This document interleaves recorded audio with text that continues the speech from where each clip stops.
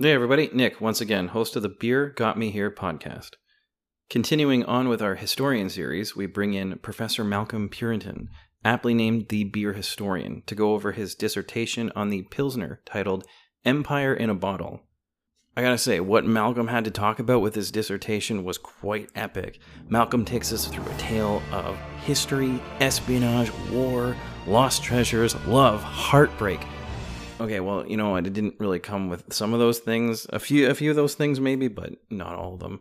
I just wanted to make it sound a little bit more epic than it really is. I mean, it is a pretty epic story. And I do hope you enjoy the story. That being said, Beer Got Me Here podcast presents episode 4 of the Rolling Hops Beer Tour Series Historian Edition.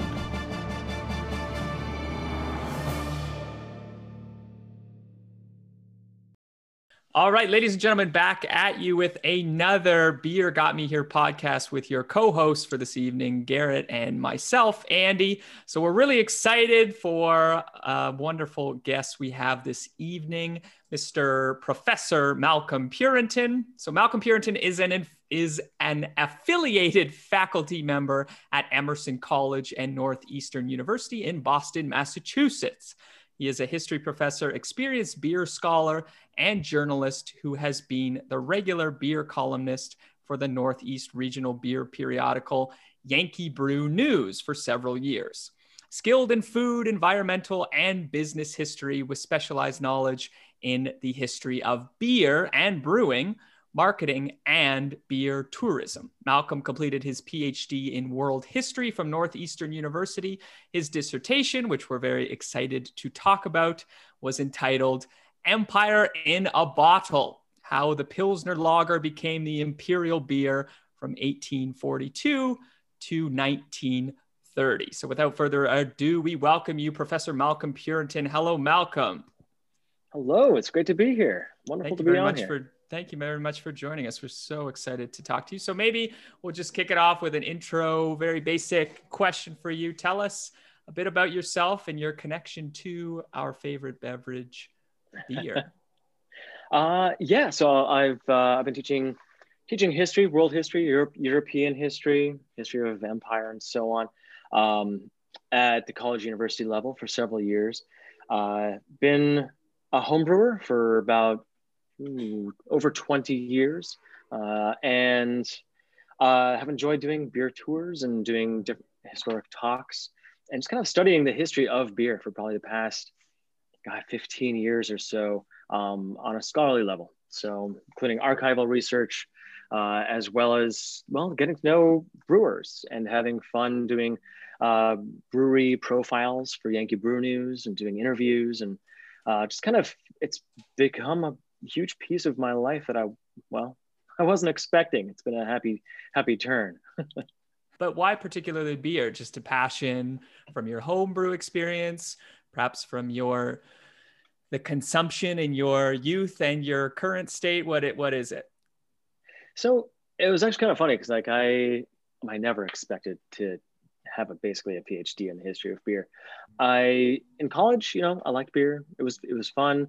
I was curious enough that friends of mine gave me like the dictionary or encyclopedia of beer when I graduated, and I was like, that's kind of interesting. There's a whole lot more going on than I was really thinking about, and kind of followed through with that, like with home brewing, like reading more about historic styles and kind of how that happens. This was kind of like early 2000s is kind of when I got into it. And at that point, I would consider myself a beer snob because it was one of those times where I was like, yeah, you're offering me what? I mean, that thing's like, that's in a can. That's weird. Do you have any idea what I usually drink? And so I moved on as I started like studying beer more academically, to kind of recognizing that, someone's offering me a can of, something macro produced. I'm like, all right, you're not offering me that specific beer. You're offering me a shared experience. You're offering me like into your home. You're offering me something on a very different level than just, something light. Mm-hmm. And it was fun. I started my graduate career kind of looking at the history of religion, honestly. I was studying Arabic, learning the history of like Islam and the Middle East. Wow. And I found myself eventually studying the history of beer through empire, which was an unexpected occurrence, honestly. Yeah, it was. I was taking an African colonialism class where uh, basically I was doing my master's at Northeastern, and I was trying to figure out, just kind of, it was for fun. I was taking courses on just whatever I did not know anything about. Like that was my whole goal, was just kind of to learn broadly about the world as much as I could. And went to a beer fest, as you do, and ran into the publisher of Yankee Brew News and talked to him about, yeah, beer and this and that, but I'm doing religion. He's like, hey, write an article for us. So I did one on beer and faith, kind of like faith in kind of the authenticity of craft beer, that type of way. And my professor, who was doing African colonialism, she overheard friends of mine talking about the fact that I brew beer, that I am doing this article, and she's like, hey, why don't you write your final project, your big paper on the history of beer and African colonialism? And I said, are you serious? Are you serious? I mean, really? That's something I can actually do here? That's a thing? And she's like, yeah, here are a couple sources. Just kind of go for it. And it kind of really snowballed from there. I was like, yeah, do I want to like learn Arabic and go to a hot area, or do I want to learn German and spend some time drinking beer in Europe? Yeah, it was a transition I was very happy to make. Yeah.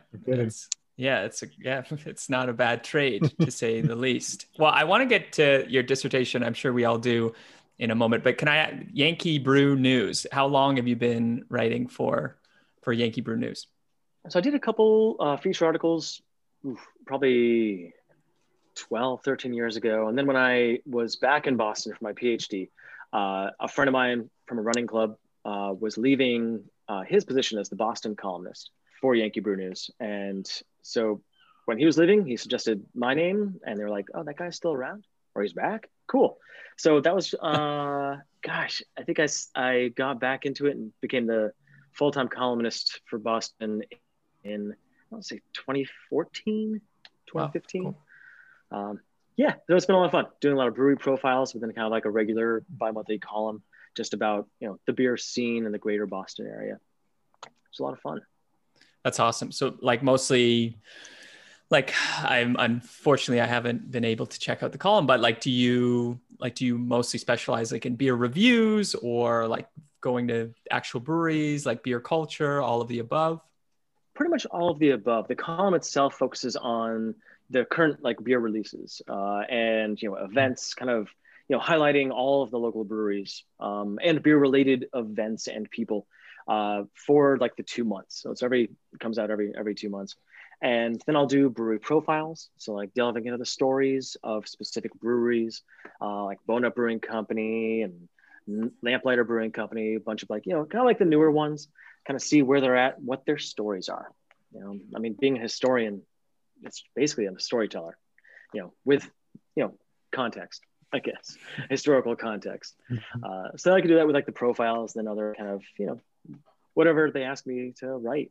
It's a lot of fun. Kind of keeps me connected on what's going on right now, even when I'm looking at archival documents and such. So it's a lot of fun. Yeah, no kidding. Well, you said before we started the podcast that you're not in Boston anymore, like for the past year or so. So are you still able to keep up with your column? Do you just do this? Oh, yeah. You don't get to visit the breweries in Boston anymore, I suppose. So how do you do it?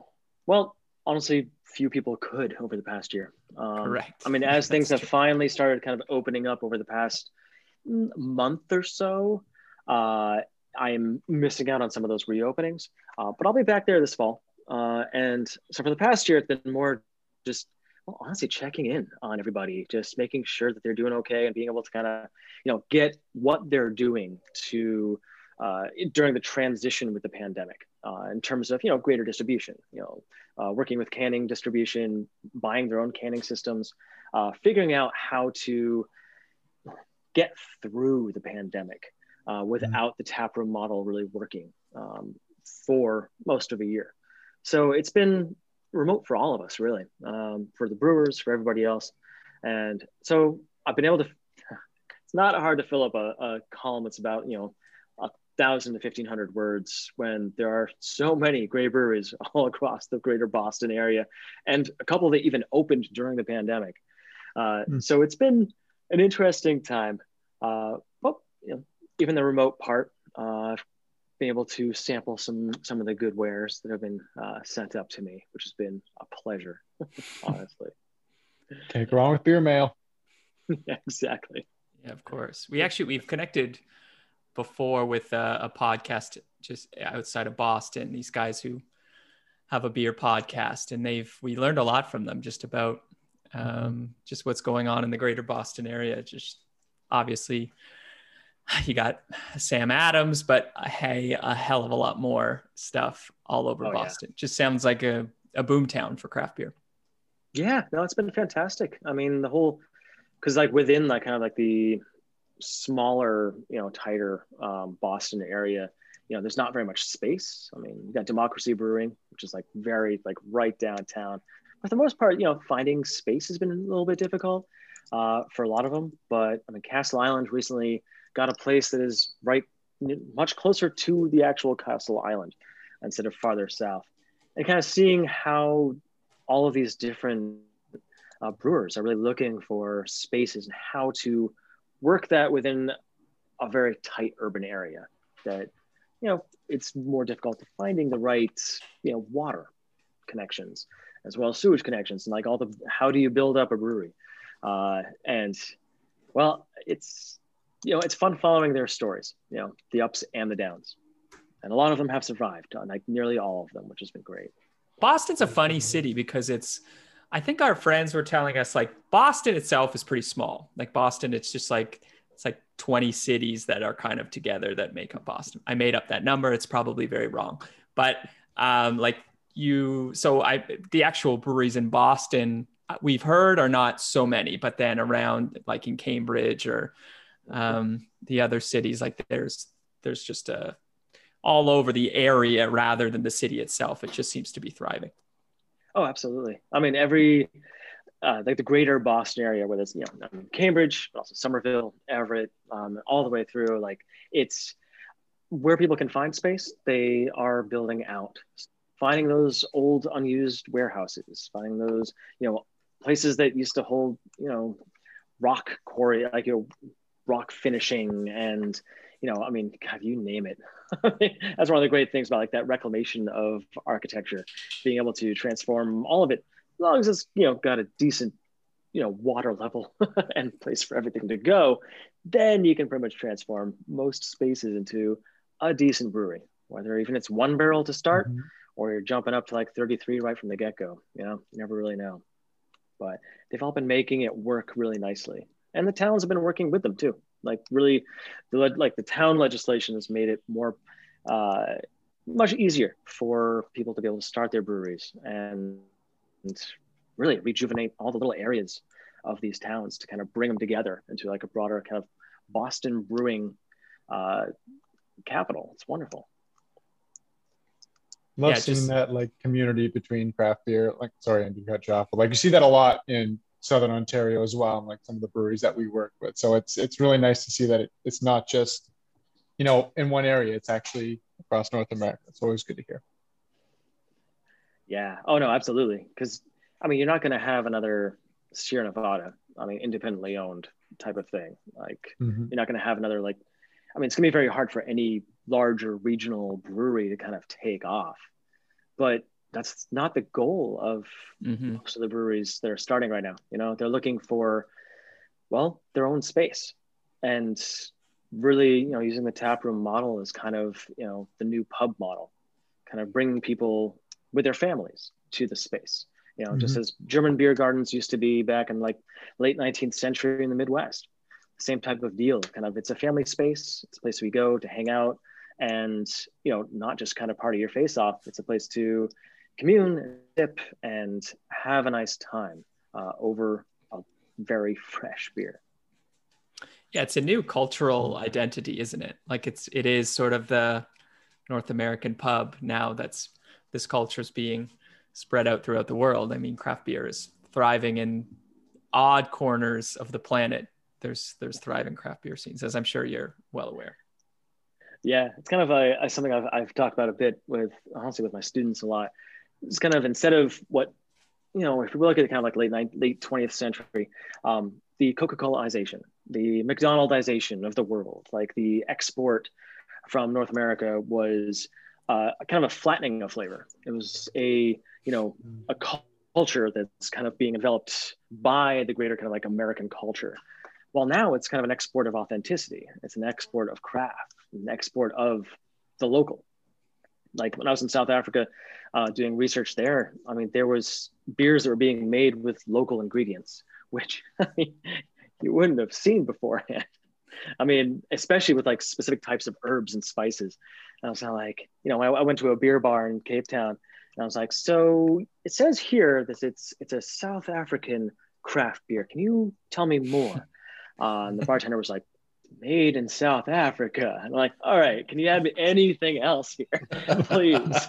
Something more specific I can latch on to.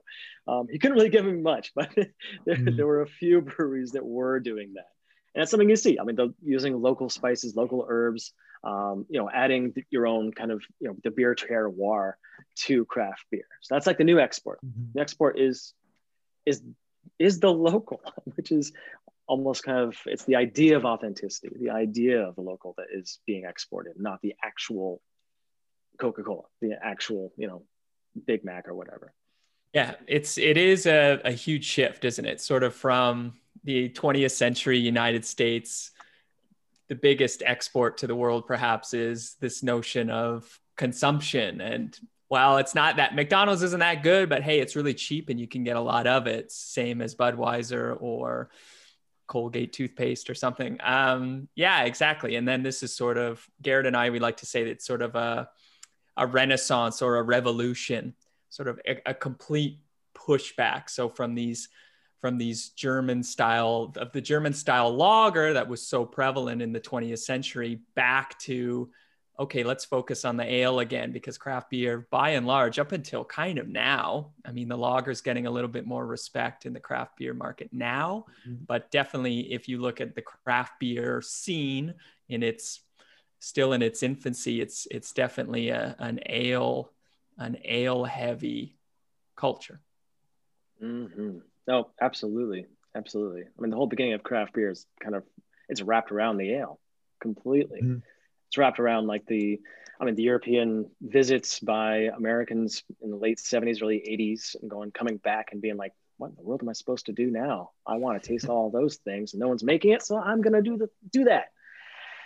But a lot of them also came back wanting to be able to produce a nice golden lager, like a true Pilsner, whether it was a Czech Pilsner or like a German Pils. That's, for a number of brewers that I've talked to that came back and started brewing in the 80s, that's been their game changer. That's their baby that they've been working towards. One of my favorites in Vermont, Zero Gravity. When I was up there writing my dissertation, I decided to go hang out because I was like, I need to actually be around people and talk about this with a brewer. And he was just telling me, like, he just started producing this Green Mountain Lager.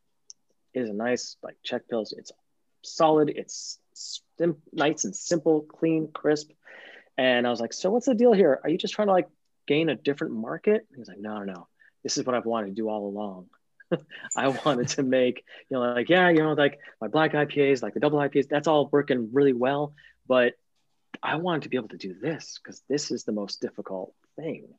It is just the simplest, which makes it the hardest to do with such a finite number of ingredients. And honestly, that conversation really changed my whole perception because I've heard that from several brewers. It's kind of like, yeah, I've been wanting to make a Pilsner this whole time, but now I can finally do it. Now I actually can get it, and it's satisfying for them on a different level as a brewer, not just as someone producing beer for the craft beer public. Yeah, absolutely. Well, I think that's a great way to sort of segue into your dissertation, Malcolm, which I was able to locate some of it, but it's difficult to track down. So I know that you have a focus of the actual Pilsner itself. So that's kind of your main focus, and why and how, I suppose, it became the imperial choice. So through colonization, how it sort of spread to be the hegemonic beer of the 20th century, I guess, as well as the 19th century. Is that fair to say? Like, maybe can you give us a bit of a rundown why you were particularly interested in the Pilsner? I know you gave us a bit of the story, talking to your supervisor about that. But yeah, what was some of the inspiration towards that? And give us a bit of a summary on the dissertation as well. So just as my perception of craft beer was not Pilsner, and my perception of like originally hearing, seeing the Green State Lager and being like, he's just trying to hit a new demographic. Pilsner was not my favorite at all. Honestly, my least favorite when I started writing. My master's thesis was on the history of the India Pale Ale, because I was like, hearing all the myths and legends and being like, oh, okay, yeah, more hops, more alcohol. I'm like, oh yeah, let's find out what the story is. I'm like, oh wow, that's not at all true whatsoever. So that's fun. And then, so when I started my PhD, I was looking at, with my advisor being a British Empire historian, I was like, all right, it's gonna be British Empire and it's gonna be beer. That's all I walked in with. I had no idea. I was actually starting it at Washington State University, like Eastern Washington State. I had moved across the country to start this. I moved back the next year when she got a job back where I got my master's, which is funny. The Pilsner came about really kind of in a weird way. I was actually, I was in Moscow, Idaho, on a Monday night at a bar, swing dancing on the second floor. And I was like, all right, I need a break, all these spins. I'm just gonna go hang down by the bar. I just saw one of those like posters. It's one of those kind of like 1950s style retro things. And it was like, guy up there, big chiseled jaw and everything, being like, beer, bringing you great times since 1842. I was like, that's really weird date. I was like, that seems so odd. Beer's been around for thousands of years for, helping everybody. Whether it's just taxation for governments or it's for social lubricants, who knows? It's kind of like, what is this going to be? So I was like, oh, that's interesting. So I dove in, found out the first Pilsner was made in 1842. Pilsen, at that point, part of the Austrian Empire, now Czech Republic. And I was like, okay, well, that's cool, but that has nothing to do with the British Empire. What's that going to be? So doing my research, doing all my reading through some brewery history stuff, came across a court case in 1890. And this judge, so basically a bunch of the town, the burghers, basically like the businessmen of Pilsen, they came to London 1890 or so, and they were trying to trademark the name Pilsner. So Pilsen, the city, the ER on the end in German means from Pilsen. It should be geographically very specific. And so that's what they were arguing. We want to trademark the name.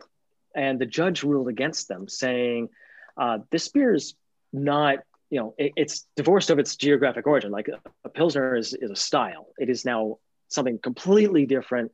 You cannot trademark this name, which is why they then changed the name to Pilsner Urquell in Pilsen. And so that means Pilsner from the source, roughly translated. And I was like, well, that's really weird. So from 1842 to 1890, so you've got less than 50 years, and suddenly this beer is big enough that a London judge, a British judge, is going to rule against the name Pilsner being trademarked. And that's when I started kind of, I guess pulling the thread. Like, what is happening here? Because the British weren't producing lagers at this point on any scale that would be meaningful. And so that's when I kind of started diving deeper, because studying the history of empire, the British Empire ruled over, a quarter of the world's population. A quarter of the world's landmass, 70% of the world's population. And they weren't drinking British beer. British beer is that's the national drink. So my main question started being just, that doesn't make any sense. Why? Why in the world does that beer style over all others, and especially within the empire, how does this work out? And so the big question became, the British Empire seems to be the least likely place for a beer that becomes associated with the Germans for people to be drinking that, especially as you leave, the metropole, you leave the city, your country, of your home, you're going to generally be more, I don't know, almost hyper nationalist. You know, you're going to be speaking English where you're going. You're going to be, you know, wearing British fabric. You're going to be, you know, enjoying everything British. I mean, you see this in British Honduras, you know, now Belize. You see this in South Africa. You see this in Australia, where it's almost like this identity of being British in the colony is much stronger than being British in London. But they weren't drinking ales. They weren't drinking Bass. They weren't producing a British style ale by the 1890s. So that's how my dissertation kind of began, where I was like, all right, let's dive into the how. And then we can figure out the why. I'm dying. How? Why, Malcolm? Why? And how? To think it started with a poster. Yeah. Yeah, pretty cool. Yeah, I mean, the whole thing, I was kind of like, yeah. It just So you're saying by 1890, the British Empire, like the British colonies around the world, the lager was the main drink. Through the 1890s, that's when that transition happens. That's when the kind of flip happens. And it's not even just British colonies. I mean, it's Japan as well. I mean, it is, of course, the United States, but that was a bit earlier, mostly due to migration, Czech and German migration, 1840s, 1850s. But so I did my case study was really South Africa. I was like, all right, British colony, you know, had been bought from Napoleon 1814. So this is going to be the most, you know, least likely place, especially when it's financed by British money too. I'll get back to that. So the how tends to be a bit easier than the why. The why, I don't know if you guys have done much, you know, history classes or anything, but my teachers have always been, you know, but tell me why. What is the why? I'm like, that is the hard part. I can tell you how. The why, that takes a lot more thought. So, all right. So I did the how. That was, you know, diving into looking at where the Pilsner originated. So we're looking at Pilsen, we're looking at the continent, because you can't quite look at the Austrian Empire at that point. You can't really tie that, you know, divorce that from the rest of the continent, especially when you're looking at beer production. So I set up my dissertation looking at a comparative kind of analysis, looking at British brewing industry and the continental brewing industries or industry. And they're very different. So the British were really, I mean, they're the first ones to industrialize. So we're looking like, you know, mid 18th century. You know, they're the ones that come up with the thermometer, you know, woohoo, this is amazing. And like, you know, the hydrometer, saccharometer, and it's like, well, the brewers are like, hey, this is awesome. And then the tax collectors are like, this is even more awesome. now let's go with a malt tax. This is going to be amazing. Yeah. And so they're producing the ales, and they're really, the British were the top. Like, I'll say up until about 1860, like they're producing the best beer in the world on a quantity that was, you know, no one else could really compete with. And key to that is also like they were also the most consistent. So it's, you know, I don't know if you guys homebrew, but like, you know, the consistency is, it's nice to have. I mean, just as any, like, you know, like, you know, someone just starting their own brewery, it's like, good, this does taste close to what I wanted it to from the last time I made this beer. Yeah, okay, cool. You know, you got to keep the temperature. I mean, the consistency, like all the different aspects to it, whether it's, you know, yeah. And so the British were like, they were the top. They were excellent. On the continent, you know, you had, well, I mean, you had some, different empires, Austrian Empire, then the Austrian-Hungarian Empire. Germany doesn't even become a country until 1871. Same thing with Italy. So there's a lot of other things happening on the continent. The British were kind of keeping to for the brewing industry, keeping to themselves. And very proud of being British. You know, we have the expansion of the British Empire, not to the extent that it does in the late 19th century, but their beer was just really good. And on the continent, in Pilsen particularly, you have, you know, in 1839, basically, you had the beginning of Pilsen, of the Pilsner. 1836, you had a beer tester going from the Austrian Empire, visiting via train just to test the beer, making sure the beer was healthy enough to drink. He said no. He was like, no, this beer is terrible. This beer is absolutely horrible. You should pour the whole thing out. And Pilsen was like, you know, a growing town, like a big, like he was like, you know, and you got to have a good brewery. So what they did is they hired an architect Martin Stelzer, and to travel around Europe. Let's find out what the best beer is.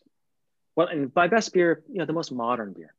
What is, like, if we're going to build a whole new brewery that's going to be really tight, how are we going to do this? So he travels around for a couple of years. He comes back, 1839. They start, producing something new. It's like, here's what we're doing. We're going to be doing a lager. So bottom fermented beer is just totally the new thing. Like, we're in Bohemia, Bavaria's right here. Germany's totally on top of it. Spaten Brewing Company. We've got Gabriel Sedlmayr Jr. And his friend Anton Dreher, who's over in Vienna. Do you guys know about this story with Gabriel Sedlmayr and Anton? So the whole I've heard it before. Yeah. It is just such a fun story. So Gabriel Sedlmayr, so his father buys Spaten back in like the 18th century, and he's like, cool, I'm gonna do this whole thing. We're gonna be doing some lagering, and we're gonna be lagering, meaning to store, storing the beer for longer periods of time, bottom fermentation, all this type of stuff. But in order to become a brewer in continental Europe, you had to travel. I mean, you had to go visit a number of different breweries. You had to learn what other people were doing. You weren't just kind of an apprentice in one brewery. In Great Britain, that's what you were, though. You had family firms. You had family businesses. So you would apprentice. The managers of these brewing companies would be, the family. It would be the son of the guy who founded it. And, well, it's not, it doesn't really run in the family sometimes. I mean, you can't guarantee that your son's going to be a good manager if you happen to be. And same thing with a brewery. You can't guarantee that the education that you have as an apprentice within the same brewery, I mean, you're not going to be exposed to the new things. You're not going to be exposed to, the best practices, if you will. So Gabriel Sedlmayr Jr. and Anton Dreher, they kind of met up. Anton Dreher is from Vienna, Schweckhat Brewing Company. He was going to be inheriting. Gabriel Sedlmayr Jr. was going to be inheriting. So they kind of team up and start traveling around together, learning all the best practices. They're like, you know what we're going to do? We got to go to Great Britain because that's the best place. This place is, Britain is producing the best beer, best consistency. We need to learn from them. So travel around, visit a whole bunch of breweries. And, the brewers are just kind of like, hey, yeah, cool. That's awesome. Here, have a couple samples. Well, cool. Can you tell us how you do your thing? Can we look at your books? And like, so cute. You guys are, you continentals. Jeez, seriously. So whole big thing, industrial espionage. It's the best. I mean, they were traveling around. They basically took some like pipes, painted them to look like canes, a nice little valve on the bottom, and like would take samples and go kind of test them. They were able to get a hydrometer, figure out like what's going on, keep all these notes, and they bring this knowledge back to the continent. How to produce pale malt, learning more about malt conversion, figuring out all of that knowledge, bringing it back. They kept it to themselves at first. Like they were like, okay, we have the in now for the continent. But then they decided, we should just share this. And that kind of becomes what continental brewing is through the 19th century. It's sharing knowledge, something that the British brewing companies really refused to do completely. And so with my dissertation, this is like the how is like this comparison of like what was going on with the British versus the continent. The British were really, close-fisted about knowledge, about anything. It's the firm. They're focusing on tied houses. So basically like, okay, the brewing, it was a zero-sum game for, how many consumers can you get in Great Britain? So we're going to buy up as many, pubs as possible, and they can only serve our beer. And now we know we have a consistent, source to send all of our production. On the continent, it was like, let's figure out the best way to do this. They adopted, like instead of just apprenticeships, it's a broad knowledge building that's coming along. And so they start sharing their knowledge. I mean, Anton Dreher comes up with the Viennese lager, utilizing not just like the lagering techniques that were being developed, in Southern Germany, Bavaria and so forth, but they were then adding the nice pale malting techniques that they had been learning in England, bring that back. So after, 1836 in Pilsen and, Martin Stelzer, he's like coming back. He's like, all right, we're going to build the most modern brewery that we can right now, 1839. I brought this, totally awesome brewer with me. His name is, Joseph Grohl. He's from a brewery. We're going to sign him for a 1-year contract. We're just kind of figure this whole thing out. And so they're working on it. We use some, local malts, but using this pale malting technique, some local hops, bring everything together. And so 1842, what ends up is they end up with a light golden lager for the very first time. I mean, the pale ales from Great Britain, you can't compare. These things are being lagered. There's so much going into that lagering process. And so suddenly you have the very first light golden beer. I mean, really? And all right, cool, it's a Pilsner. This is awesome. But how that expands, that's where you have more, because like they're utilizing not just like this new technique, but they're also adapting to the changes of the 19th century, the industrialization of continental Europe, of Germany, of France, of all these areas. Science. They're adopting, you see this kind of bifurcation of brewers in the later 19th century. You have practical brewers and you have scientific brewers. Continental brewers are going on the scientific route, microbiology, utilizing the microscope on a different level. Louis Pasteur, publishes L'étude sur bière, 1876. So studies on beer. Like, hey, this is what yeast is. This is the life process of yeast. And how amazing is that? And they start utilizing that even more. Emil Hansen takes that knowledge in 1883 to figure out how to isolate a single yeast cell. We have a pure yeast revolution.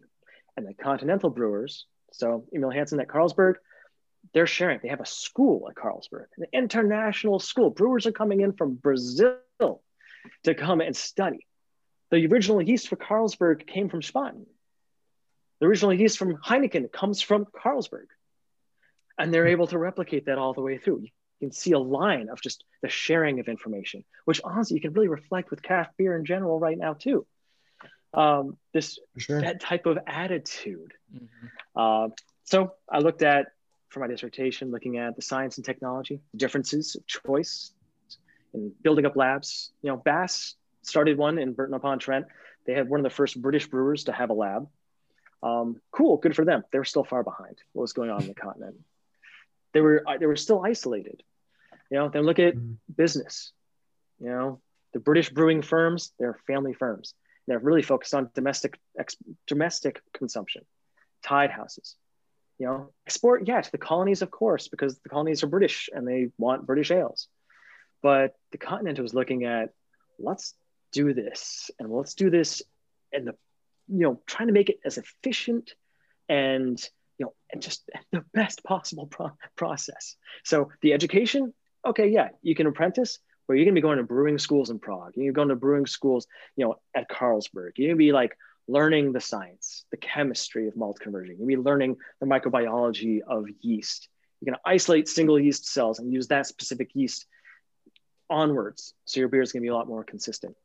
You're going to be lagering, which in itself, you're going to be developing a beer that is very consistent with very little sediment too. It's going to be lower alcohol. I mean, oh God, all of the British travelers in the late 19th century are just talking about, how different the beer was on the continent and going, wow, I could have like 4, 5, 6 beers. It was a whole day. It was amazing because the beer's lower alcohol. You have like one British beer, it is going to be heady, as they called it. It's going to be strong. It's like, cool, I had 2. Good night. Okay. I'll catch you tomorrow, guys. While you're hanging out on the continent, you're like, hey, that was a great night. Let's do it again tomorrow. So all of that's kind of wrapped up, like the hows, like all of these different processes going on, all these different pieces falling into place. And the export, because they're also tied not just to the breweries and the labs, they're tied to universities. They are tied to the governments. The German government is subsidizing the beer exporting through the shipping companies going down to Africa. It's like, all right, we got to get a bunch of stuff from Africa. We're going to fill up this shipping, huge ship with beer. And, we'll subsidize that. Well, it's all tied into country itself. So that's kind of a bit about the how. That's how that kind of goes. Really in-depth how. Oh, it's awesome. Yeah, but there's so much more to know. Like, I know. So much I still more, so don't many more know a lot, questions. Malcolm. I can only Well, imagine how different it would be without the industrial espionage behind it. yeah. That might have been a game changer. God, I'm glad I didn't go into a detailed account. I'm sorry you didn't. I think that means that we have to read the dissertation, right? Yeah, I know. Yeah, I'm very interested. Yeah, I'm rewriting it into a much more palatable book. That's what I'm working. That's what I've been working on right now. Aside from the teaching and the long lectures, and it should be a lot more fun. Dissertations are, well, a good dissertation is a done dissertation. So a book is something that you can kind of go, oh, this is fun. This is an enjoyable read. Adding a little bit more narrative to getting it done. Malcolm, when's the book set to be released? So we're looking probably like year and a half to 2 years. Wow. Yeah. Got several chapters already like revised and stuff like that. And getting that kind of out to the publisher soon to get all of it together. I coming year should be a bit easier. Yeah, I suspect you don't have a title for us to look out for, but not quite yet. Quite yet. Beer espionage, perhaps. It's looking at the world expanse. I mean, the Pilsner is the top beer in the world, like by far. Yeah. It still is today. But the British still dominated the international trade. So who are the Germans or like the Central Europeans? Who are they trading to? Just among themselves? Are they allowed to trade to the British Empire? Are they allowed to trade internationally? So something that's interesting about this is that, like, looking at the kind of the history of empire, how that has been working through academia. Initially, it's been looking at the colony or the metropole, like the originator, but like the home country. Then it became kind of like looking at that relationship just between the two. Like, okay, we can't really look at the history of empire, the British Empire, without looking at London and South Africa, Kenya, so on, India. But now, so basically, what my work actually has shown is that you can't really look at empire without looking at the overlapping empires, because the trade wasn't being stopped. Like, you had German beers and English beers and French beers and wine and so on, like in every colony. I mean, all over. Wherever there was a port like that, they were going to trade with whoever they could. But it was different between the British and the continent. I mean, the Germans were exceptional at export trade. Like Hamburg, for instance. I mean, you had breweries that were, like, okay, cool. Now we've got a railroad, and we've got a port, and we're just gonna go gangbusters. Like, look, it's just, we're producing for economies of scale. That's what we're focusing on, and we're gonna focus on that export trade, because you go to every single town in Germany still today, you're gonna find some local beer. It's gonna be awesome. But hey, if you start producing more, you're not gonna sell your town's beer at the next town, because you guys got rivalries. I mean, you're not gonna go to the next town and be like, hey, could I have that town's beer? It's like, just go to that town, man. Why are you here if you want that beer? So you got to export that, take that someplace else. And what's funny about that too is that in the late 19th century, looking at the newspapers, the colonial newspapers, you will find ads for famous British brewing companies. You'll find Bass, Allsop, Salt. You'll find all of a very specific brand. But then you'll also see next to that, and we've got some lager, or we've got some bottom fermented beer. You're gonna see it's gonna be a style. You'll even see Pilsner specifically. So it's another piece of it. It's not like, oh, we don't have this specific beer from the specific brewery in Hamburg or Bremen. It's going to be, we've got some lager here. We've got bottom fermented beer, and everybody knows what that is. That's the thing. Everybody knows what that means. So what ends up happening is when you have colonial brewers start producing beer in the 1890s, it's really kind of where that switch happens. They're not producing ales. Like, they don't want to. They are like, especially because, you know, like 1880, 1870s, 3 years, I think it's 1873, we had the Carl von Lind mechanized refrigeration system coming through. Spaten is the very first brewery to start using mechanized refrigeration for lagering. And now, by the late 19th century, you're able to see mechanized refrigeration in colonies. So you can lager in hot climates. And now that's what they want to do because, well, it's become the modern beer. Another thing I kind of argue is that part of the why is the impression of what in the world Pilsner was. All of like the how of technology, of education, of business, of science. You don't have a practical brewer producing lager. You have a scientific brewer producing lager. We're entering the 20th century. I mean, come on, this is a modern age. You want to be drinking a modern beer. Unfortunately, that was not a British beer. So it's wrapped up all of these different specific aspects. So Jeffrey Pilcher, who you've talked to in another podcast, right? Yeah. He came up with this idea of this embodied imagination and archives of taste, which I utilize in one of my chapters, looking at taste, looking at the why. Because that why, like how do you describe a food? How do you describe a style of beer? And how do you distinguish that from something else? In writing. I mean, you can do a taste test of a couple of beers and be like, that one's different from that one. That one's more bitter. That one's more bright. And that one's this. But how do you do that with the archives? You have to build it. You have to figure out the descriptors. You have to see what a multitude of journalists and writers and colonial administrators are writing about their places and how they're describing that style, how they're describing that food. I mean, you can transfer this to other commodities as well. You know, who's producing the best, I don't know, tire, for instance. You know, like we're talking about like the rubber coming from South Africa, or we're talking about the rubber coming from Indonesia, Indochina. How are we going to describe this? Well, you see what they're writing, how they're, you know, the adjectives that are being used. And then you build up that archive of taste. And then you figure out the why. And that's where the fun comes in. It's like, ooh, I figured it out.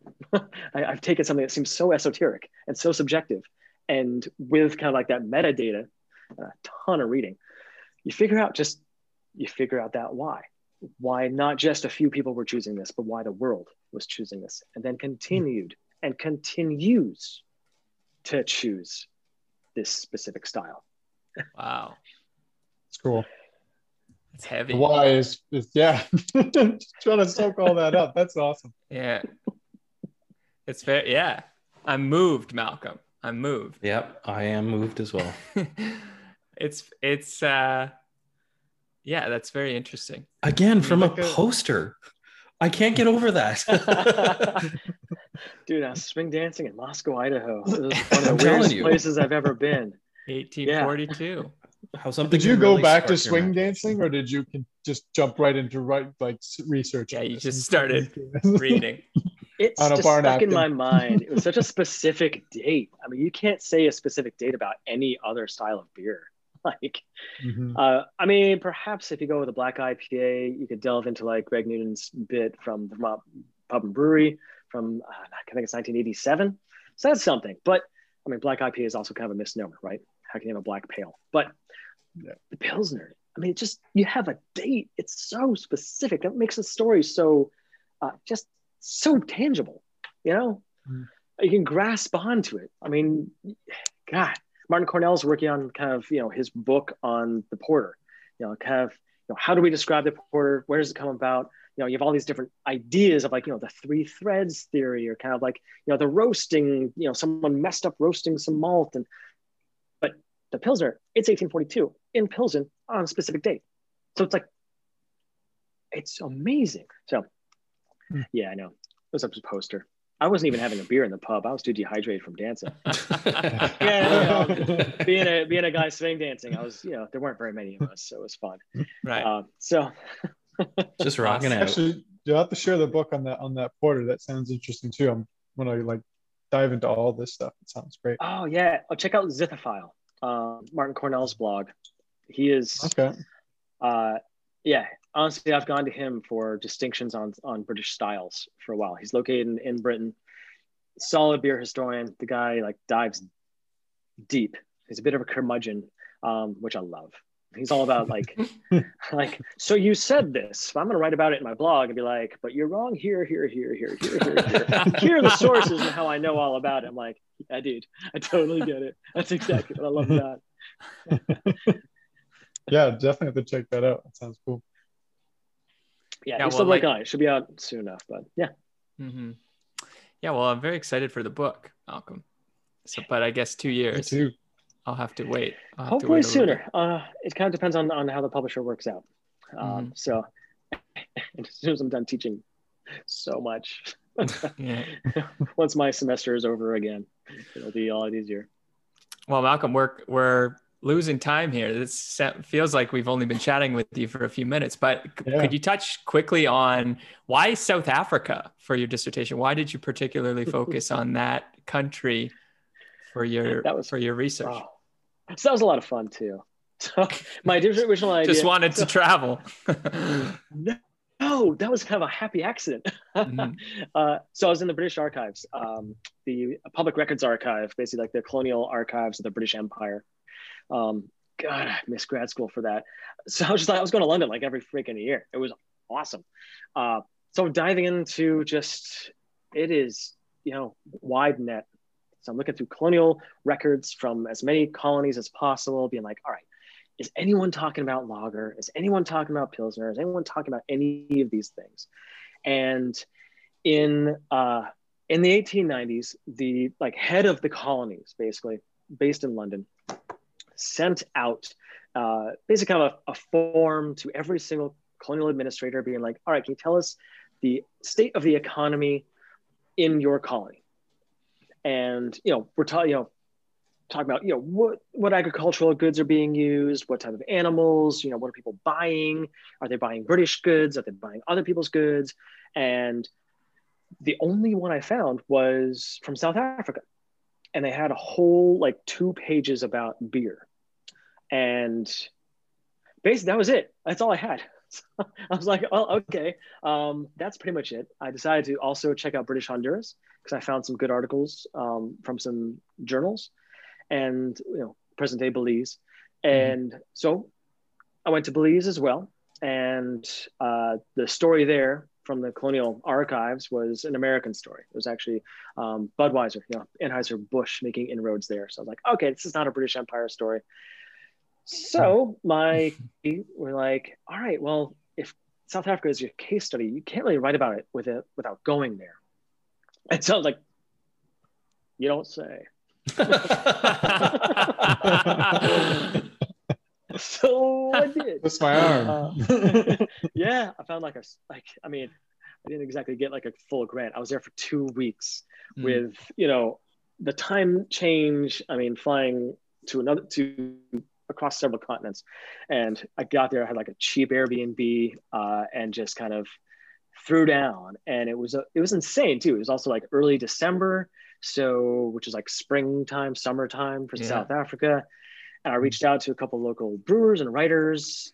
The librarians at the National Library were like, here's a stack of everything. And here's a bunch of stuff I thought you might like. And so I dove deep. I found a whole bunch of stuff I didn't even have time to write about. And luckily I took a lot of scans because I don't know if you know about the fires that happened there not too long ago. Coming down Table Mountain took out a lot of the University of Cape Town. Wow. So I actually have a bunch of that digital stuff, thankfully. So that's how South Africa became a part of it. I was like, all right, it's British colony, awesome. They're producing ales, and now they're producing lagers. South African breweries being, SAB. Come on, one of the largest brewing companies. I mean, it's now AB InBev SAB. One out of every 4 beers in the world, right? And so the story of SAB is a fun story to follow too. So South Africa became a story of a whole beer brewing industry focused on importing British made equipment and training and the British ale style and everything focused on British beer. And then suddenly you have some people over in the Transvaal gold mines near Johannesburg, with lager, Castle Lager. And then suddenly you have 2 British guys producing Castle Lager. and this whole industry that was based out of Cape Town gets flipped upside down. So that's actually been published. That's in an edited work. The alcohol flows through cultures. I can see a copy of that one. So the article's, yeah, that one's solid. But yeah, that's how South Africa came through. It's kind of, what colony has the most information, and it was just, being a historian, it's kind of tell you, whatever your sources are telling you. You got to follow the treasure map all the way to the end.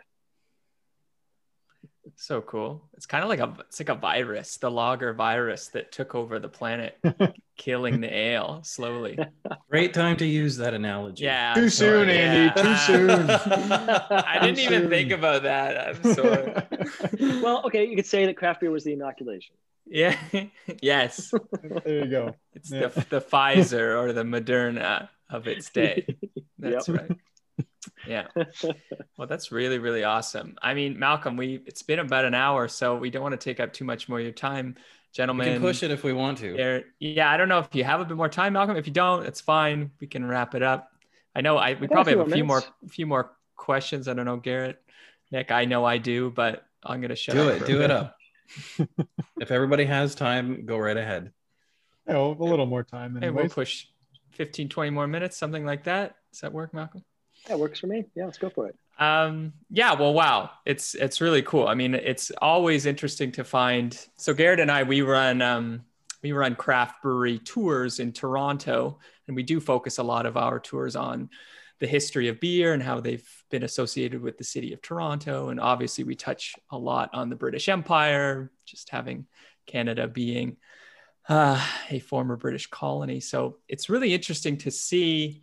There are just a lot of mysteries in terms of the micro and macro effects of trends throughout the global market. So it's really interesting to get more of a deeper perspective on exactly why the lager just dominated the 20th century. And like the way you're putting it together, it just makes sense. It's just sort of the whole British culture of keeping things internal and not wanting to share. Well, that seemed to be detrimental to the effects of creating an internationally viable market, whereas continental Europe, just with a more liberal approach to its creation and its trade and implementation and riding the waves of the industrialization, like that just makes sense to me. Yeah, honestly, that kind of makes me think of Brexit. Speaking of keeping things close to your chest. Too soon, Malcolm. Yeah, 20th century kind of like rides the continuing exploration. Because I mean, if we look at North America too, that's a different story from the rest of the world. If we're looking at North America, the story of the lager and the Pilsner goes back to the 1840s, 1850s, when you have the flood of German immigrants and Czech immigrants all coming to Canada and to the United States with brewing knowledge. Like all the revolutions of 1848 and so on. They're bringing all of that, and they're going to produce what has already become the most popular beer in their area, this bottom fermented beer. And utilizing what is cost effective, corn and rice versus barley and all of that. And in the 20th century, it's a different story. Like, it's so different from kind of how Pilsner spread. And the 20th century I see as more of how Pilsner continued to dominate. Because what you see by the end of the 19th and at the very early part of the 20th century, you're already seeing breweries on a scale. So the economies of scale. I mean, Budweiser is developed in 1876 by Anheuser-Busch to be the most palatable beer possible. And they tie that into like, all right, we're going to produce this beer in St. Louis, but we're going to buy up this refrigerated rail company out of Chicago, and we are going to distribute this beer and try and make sure that this beer tastes the same, whether it's in Mexico City or New York City, coming out of St. Louis. So economies of scale. I mean, and in the United States too, you have, you've got the temperance movement. I mean, Canada as well. You have the Ontario Women's Christian Temperance Union, as well as you did across the United States. I mean, you even had prohibition, you know, with like the act, you know, from like, was it 1916 and 1927 nationally, from I think it was like 1918 and 1920 across Canada. But you see at the end of the 19th century, the target for temperance movements were generally focused on saloons, focused on hard alcohol, and a lot of temperance organizations were advocating for drinking beer, like explicitly tying beer drinking to those German beer gardens, which were family friendly. You go there after church on Sunday, the kids are running around, you know, rosy cheeked and whatever. You're gonna drink a nice little stein, but you know, you're walking home with your family. You're not gonna be like going into like the male dominated saloon and getting sloshed and, you know, passing out someplace.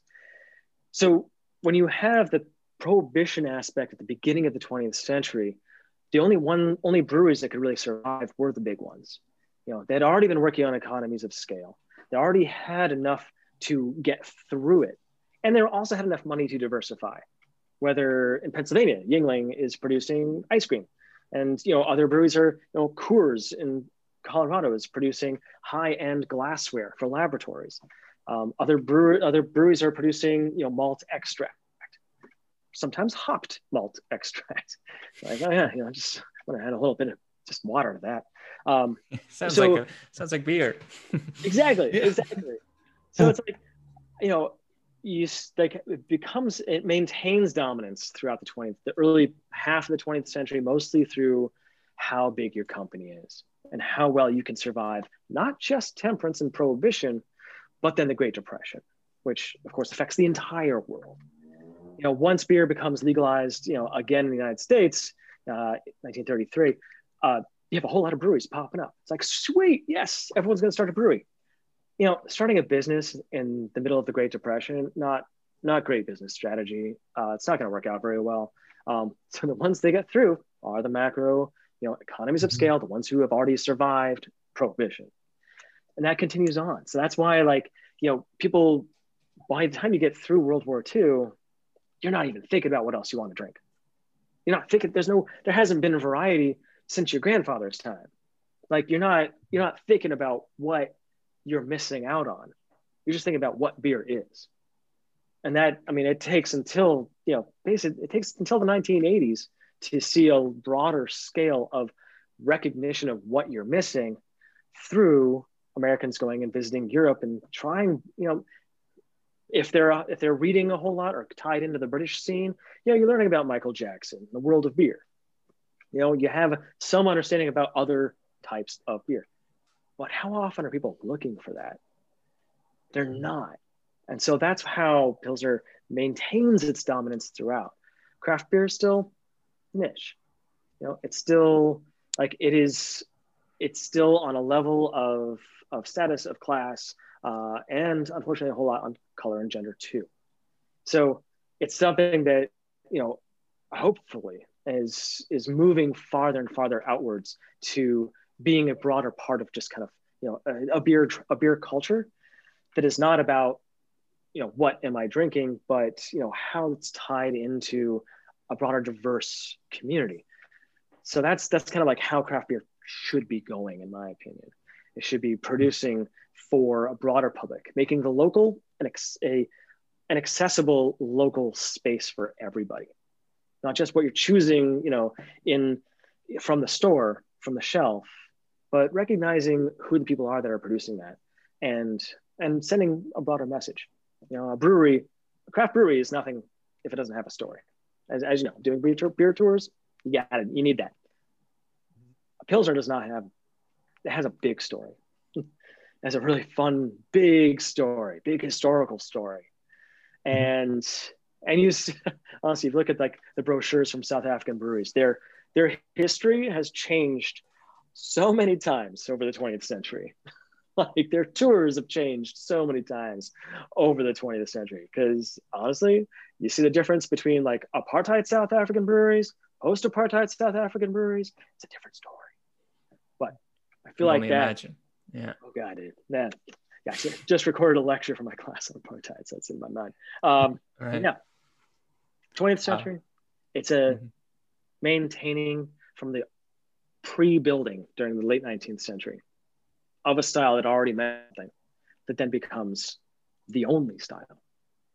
That's cool. And like those, like we try and with our events anyways, we try and condense as much as we can. Obviously we don't have like all the time in the world to tell the story of every beer as much as we'd love to. And I really love the insight and sort of the very in-depth look you've given us today. I think it's absolutely fantastic. So it's a little tough to do that sometimes on, when you're on a tour and you're obviously sampling a number of different craft beers and just looking at a bit of your resume, like you do some, tours as well from what we've seen.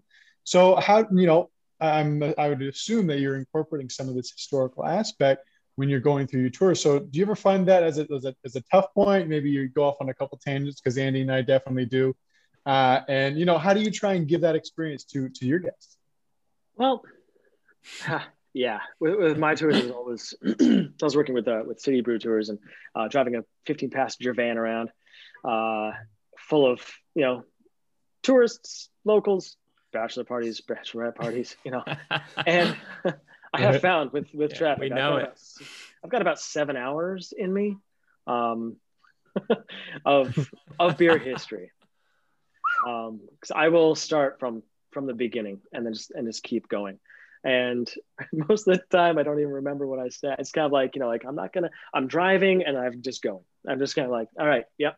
Someone asks a question. I'm like, yes, answer. And where was I? Okay, back into the flow.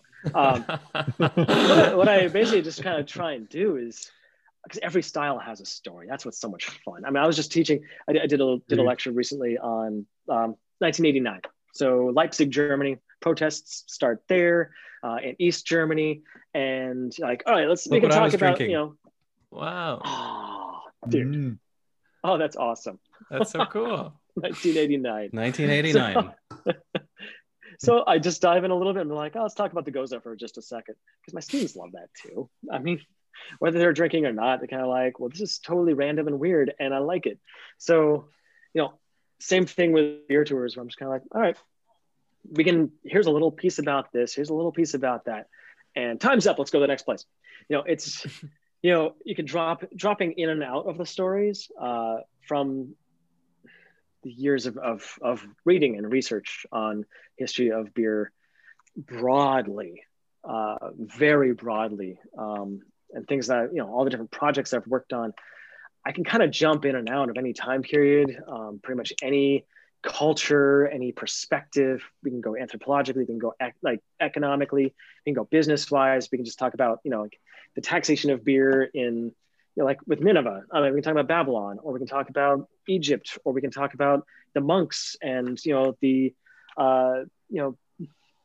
looking at Gruit, coming out of Gruitrecht, which was like a license, like all of that kind of coming through. You can kind of just flying through it, and keeps them on their toes and keeps me interested. For sure. Yeah, that's a good point. I guess it just comes up, as certain questions come up, maybe you'll go and talk about that thing, or maybe whatever beer you're sampling, you'll cater some of the content to that. So, but yeah, you can go forever, and that's awesome. It's always a good thing to have. Yeah, it's so much fun, because you always you're catering to your audience, especially if you are going for tips. That's true, right? Were those tours they were in Boston, Malcolm? Is that where they were? Yep, Boston. I also did a couple around Burlington, Vermont too. Do you still do them or no? God, not in a long time. Honestly, it's just too busy. Really, it helped me afford my summers generally. It's more of a kind of like, all right, I'm not teaching right now, and I need to keep doing this. And yeah, tips were, hopefully good. Totally dependent on the customers. But it was, I haven't really done one for quite some time. But of course, everything was closed down for the pandemic too. So of course. Right. Yeah. Well, you can always get back to it, and hopefully next year or so. Yeah. Especially being back in Boston in the fall. It's going to be what a beautiful time to be back in Boston. Yeah. Oh, definitely. Especially once the temperature goes back down. Yeah. So I'm jealous of you up north, the Great White North. Just like keeping that temperature down. I like it. Well, if we make our way to Boston, Malcolm, perhaps we could trouble, annoy, and bother you to host us on a tour of the greater Boston area. I feel like it wouldn't be a bother if we asked for history, because if you have 7 hours. Yeah, maybe I think we have 7 hours. Maybe we have about 7 hours of beer time. That's okay. Exactly. Oh yeah, I could totally show you guys around. I can tell you exactly where to go, who to talk to, and we'd have a good time for sure. That'd be great. Just let me know. Absolutely. Well, we hope to go. We actually, Garrett and I, we had last year we started a video series of going outside of Toronto to see the craft beer cultures of the medium-sized cities in Southern Ontario, and we definitely want to, when we can, expand to visiting cities in the United States, and Boston's definitely on the list. So, for sure. Yeah, so we will let you know. We will make a tour of Boston, Vermont, and Montreal. Oh yeah, I'm just gonna throw myself in there too. I'm gonna tag along, even if I'm not invited. Coming. I'm just gonna go. No, you're invited. Oh, good. We'll call it the East Coast IPA tour. Perfect. Yeah, absolutely. Well, Malcolm, you've been so generous to give us this much time, so we won't keep you any longer. But on behalf of Beer Got Me Here and Rolling Hops Beer Tours, we thank you so much. And seriously, we would love to have you back on again, because I feel like we've just scratched the surface of some pretty fun beer content and beer history. If you'll come back, I don't know. Yeah, I'd love to. This is a great time. Thank you so much for having me on. Yeah, it was a pleasure. Absolutely. Yeah, absolutely awesome. Thank you. Okay. Well, thank you so much, Malcolm, and we'll see you next time. Cheers. Sounds great. Cheers. Take care. Cheers. Thank you for listening. As well, you can help my podcast grow by sharing my podcast with family and friends, and subscribe on whichever platform from where you're listening. Also, check out my Instagram at Beer Got Me Here for beer photos and future beer reviews. For more information on Rolling Hops Beer Tours, their website and a link to all their media is in the episode description. We will see you in the next episode. Cheers.